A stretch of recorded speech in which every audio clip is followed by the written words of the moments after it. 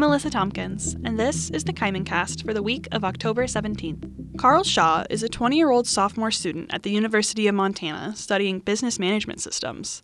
He's from a ranch in Twin Bridges, a small tourist town in Montana known for biking trails and fly fishing spots.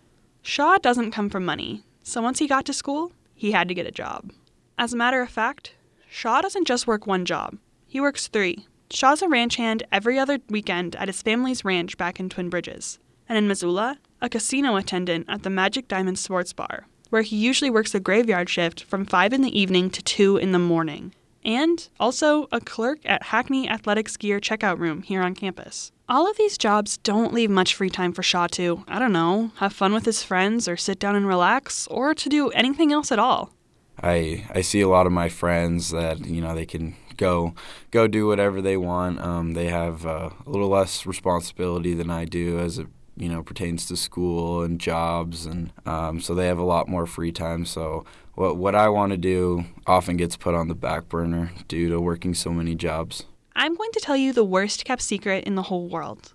College is difficult and expensive. Not only are you constantly saddled with group projects, assignments, essays, and extracurriculars, but you're also saddled with one of life's greatest pains, crippling debt. The best way not to wind up neck-deep in debt is to have money. However, that's easier said than done. For anyone who's had to deal with college applications, tuitions, and fees, it's a horrible witch riddle and impossible to figure out without making at least one mistake. The tuition deadlines always seem to loom in the distance, until all of a sudden you're receiving emails about how the bill is due tomorrow and you have a negative checking account balance. The easiest way to afford college is to be born into money or to have generational wealth. But obviously, not all of us are that lucky. Some of us, scratch that, most of us, need a job to get through college. And as college gets more expensive, many students are like frogs in a pot, signing on to more and more jobs to compensate for the steady rising cost of college. It's pretty common knowledge that the cost of college is rising, but it's not always so clear as to why it's rising. Professor Amanda Dawsey teaches microeconomics and game theory here at the university. Dawsey explains that for colleges around the nation, the cost of tuition is on the rise. But that's not necessarily the same here at the University of Montana. The cost of tuition for in-state students has been the same for the last 3 years. But Dawsey said that even though our tuition may be relatively unchanging, it doesn't stop our costs from rising. My suspicion is that some of that is coming from the flat tuition, which is set by the legislature and the Board of Regents in the state, that some of the costs that would typically be covered by tuition might be shifted onto these student fees. It's just a kind of quirky thing here at Our tuition rates are relatively low compared to comparable colleges, but the fees are actually higher than comparable colleges. If you go to school at the University of Montana, I'm sure you've all seen those fees on your tuition bill. Nearly every department on campus has some kind of fee assigned to it outside of college tuition costs. Some of those fees are relatively inexpensive, like the $35 music lab fee. But these fees can also get pretty pricey, like the $200 nursing course materials fee. Add all these fees onto your tuition bill, and the price can skyrocket quickly. But students don't exist inside a bubble. Changes in the economy change the cost of living, and for some students, the amount that they have to pay for their education. One thing that you'll see happening, particularly with public colleges like University of Montana, is when the legislature is strapped, that sometimes that cost of college gets pushed onto students. So across the country, you can see that trend. 2008, 2009, during that Great Recession, you can see tuition rates going up substantially across, the country, across the U.S. Another contributing factor that Dawsey mentions is competition. It's a pretty common known fact that colleges want the highest number of students taking classes as possible, right? The more students here, the more students pay the university each semester. But if wants to raise enrollment, it has to make more prospective students see that exists and is actually worth attending. How do you spread the word about to prospective students, Dawsey asks? Advertising. I teach game theory, and we have this model called a prisoner's dilemma, or a common goods problem, where, if everyone is kind of acting in a collaborative, cooperative way, it can be less costly than when people really get cutthroat.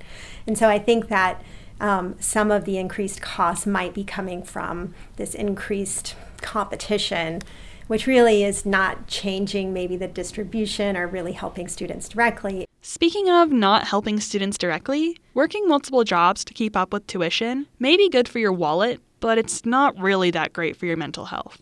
For students like Shaw who work a lot of physically demanding hours, finding time for themselves can seem impossible, but somehow Shaw manages.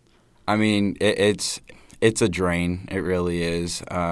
And I really do not take the days that I get off for granted. I try to use them to their fullest and just kind of recharge and get back to it. It's definitely a mindset to go out and work so many jobs and to live the life I want to live and achieve the goals that I want to achieve. Between his 3 jobs, Shaw estimates that he works around 40 to 50 hours on the weeks that he stays in Missoula. But on the days he goes back to Twin Bridges to help out on the ranch, he guesses he works around 60 to 65 hours a week. There are only 168 hours in a week, and 56 of those you're hopefully sleeping. Assuming you're sleeping the full 8 hours a night and you work a full-time job, then you only have 72 hours in the week to do anything personal life related. But add school into that equation and you're pretty strapped for time to do anything relaxing, like hanging out with friends. If you're a full-time student, you're probably in class around 12 hours a week. If you stick to the baseline of 2 hours of homework per credit, then all you're left with is about 36 hours of time to yourself. You may be thinking, that's not so bad. 36 hours is great for a social life. But when you factor in errands, chores, and any outside commitments that students might have, that time dwindles away. And you need some time to just relax, or you'll reach burnout. Burnout is a state of emotional, physical, and mental exhaustion caused by excessive and prolonged stress. It's very similar to depression in that it drains your energy and motivation, oftentimes leaving you feeling hopeless. Anyone can fall victim to burnout, especially when you don't have time to focus on anything other than what's stressing you out. College is a big thing to have on your plate. There's all those bills you have to pay, schoolwork to do, and coping with the idea of being an adult for the first time. If you or someone you know starts behaving differently and you're concerned, be on the lookout for signs of burnout. These signs include, but are not limited to, being completely exhausted all the time, headaches, an outlook on life shift, a change in eating or sleeping habits, and a loss in self-confidence or motivation. Burnout is different for all who experience it, but having a friend in your corner willing to help you feel all right in a stressful situation is important. Burnout is hard to deal with. I work multiple jobs too. I know the struggle, but it's important to learn how to manage your stress. You can talk to someone. You should also make time for your passions. They might seem unimportant when compared to being at work, but they are very important in keeping you feeling like yourself. You can also journal. Writing down your feelings is another great way to ensure that they don't stay bottled up. If none of those mental health breaks work for you, you can also meditate. You don't have to do some big, elaborate thing to avoid burnout.